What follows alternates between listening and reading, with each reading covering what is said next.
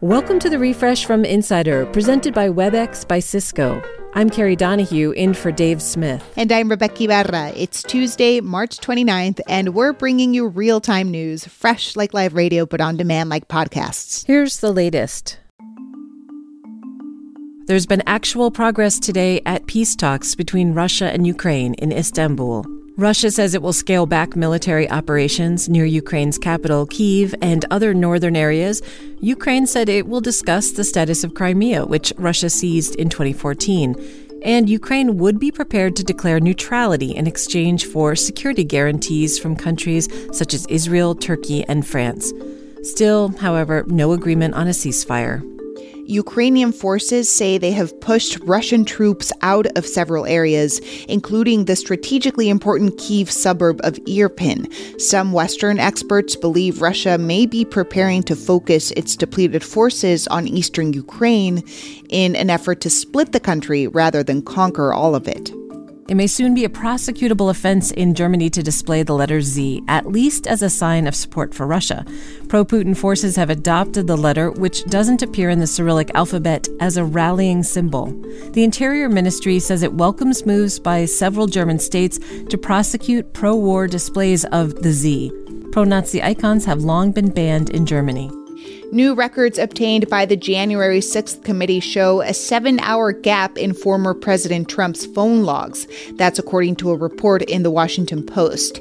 This is a big deal because the window covers the hours leading up to and during the Capitol riot, hours during which we know Trump spoke to allies like Kevin McCarthy and Mike Lee. Lawmakers are reportedly digging for a more complete record, including whether Trump used back channels like burner phones. Trump told the Washington Post he has no idea what a burner phone is.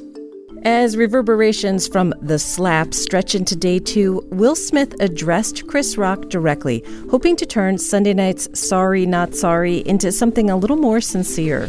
I'm sorry, man. That's audio from an old Fresh Prince episode, but you get the idea. Smith apologized on Instagram, writing, "I am embarrassed, and I was out of line, and I was wrong." The Academy is launching an investigation, and Sean Diddy Combs tells Page Six that the two actors made amends at an awards after-party. If anyone's benefited from Sunday night's Oscar slap, it might just be Chris Rock. Tickets to an upcoming performance in Boston have reportedly spiked. A seat at a table that cost around $330 is now going for up to $450. We're updating those headlines until 1 p.m. Eastern, so keep checking in. Also coming up, we'll tell you how Russia is sneakily using TikTok to promote its agenda in Ukraine. WebEx is driving hybrid work by ensuring almost anyone, almost anywhere can be seen, heard, and have the ability to contribute equally. Learn more at webex.com/hybridwork. SpaceX has given us a little more clarity about its future ambitions. The company told Reuters it'll stop making new Crew Dragon shuttles, which it uses to ferry astronauts to and from the International Space Station. Now it's pivoting more fully toward its next-generation Starship. While Crew Dragons need lots of repairs in between flights, Starships are envisioned more like planes. They'll only need a refuel. Oh yeah, and they'll be able to go to Mars. That's the idea anyway. So far, Starship's test launch has been delayed for months. The first fines are expected today for illegal parties held during England's COVID lockdown at Downing Street. That's the British Prime Minister's residence. The London Metropolitan Police says there will be 20 penalty notices in the first wave, but there should be more to come. It's unclear whether Prime Minister Boris Johnson will receive a fine. Queen Elizabeth has made her first public appearance in 6 months. This morning, she attended a memorial service for her late husband, Prince Philip. He died last year. The Queen has reportedly been having health issues, and she tested positive for COVID in February. Prince Andrew was also at the service, his first appearance since settling his sex assault case. Notably, Prince Harry and Meghan Markle were no-shows. Uber wants to partner with taxicabs in its hometown of San Francisco. According to the New York Times, Uber is in talks with Flywheel, a taxi hailing app. The deal has a few hurdles to clear, but it could mean that San Francisco riders could summon an old-fashioned taxi via the Uber app as soon as May. Uber announced a similar deal in New York City last week. Ohio still hasn't figured out its legislative maps, and that's a problem because early voting for primaries is supposed to start next week. State Republicans keep drawing up maps, but courts keep rejecting them, citing illegal political gerrymandering. It's a huge issue for candidates. Some of them don't even know which district they're running for. A federal court is weighing whether to postpone the election. If you live in New York, you probably remember those creepy robot dogs the NYPD deployed in 2020 to help fight crime. After a community backlash, the DigiDog program was cut short, but now the robo-dogs may have found their calling in Pompeii. The Italian World Heritage Site has just deployed one named Spot to patrol the ancient ruins. Spot will be able to detect structural issues and survey tunnels dug by people looking to steal relics. As you know, Dave is out today, but he left us this interview so we wouldn't miss him too much. Here it is. The next frontier for fake news might be TikTok. When Russia launched its war on Ukraine a month ago, the Kremlin turned to one of the most popular and newest social media apps to spread propaganda. Kieran O'Connor studies information warfare on social media at a London-based think tank focused on political extremism online, and he says TikTok is about to face a major disinformation scandal, just like Facebook.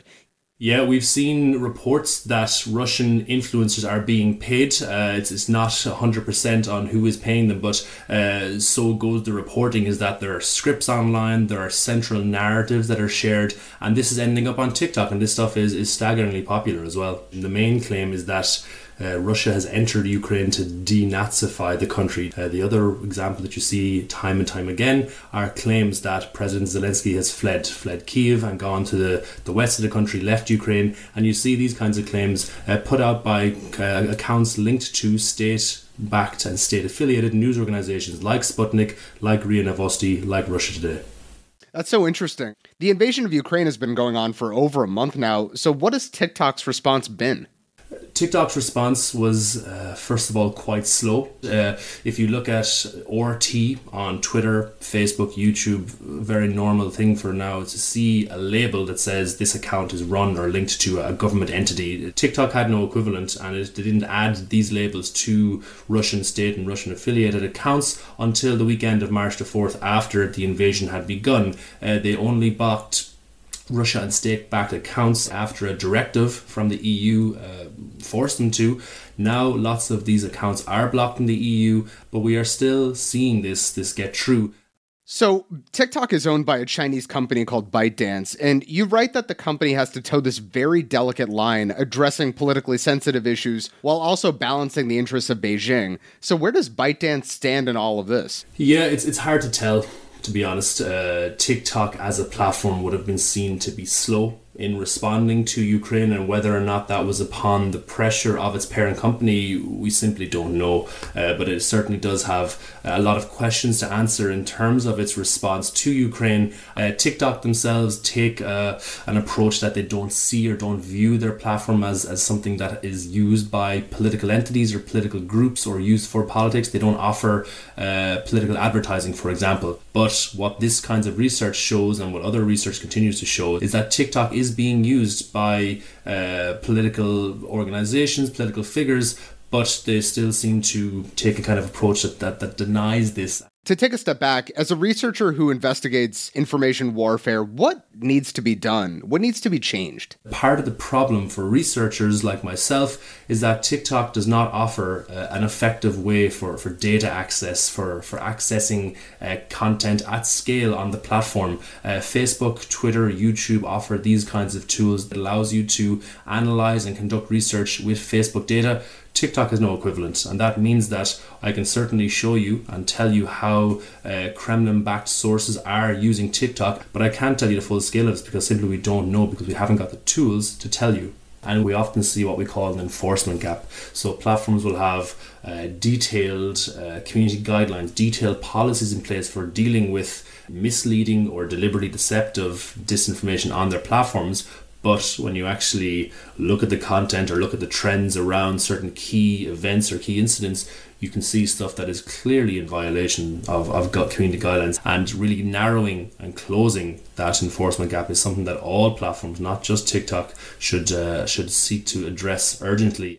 And for the individual user, just the next time that I'm going on TikTok and just scrolling through my For You page, what sorts of things should I be on the lookout for? The common advice for all of this kind of stuff is that content or information online that seeks to get a reaction out of you, particularly anger or fear or these kinds of emotions, it's important just to take a step back and just try and consider the source. Where is it coming from? What is the claim? What sources are being cited within the content as well? And essentially, just think before you share. This is all super helpful to know. Thanks so much, Kieran. Thank you very much. Kieran O'Connor is a disinformation researcher who studies information warfare on social media at the Institute for Strategic Dialogue. That's it for now. Check back for the latest headlines anytime through 1 p.m. Eastern. I'm Rebecca Ibarra. And I'm Carrie Donahue. Talk to you soon.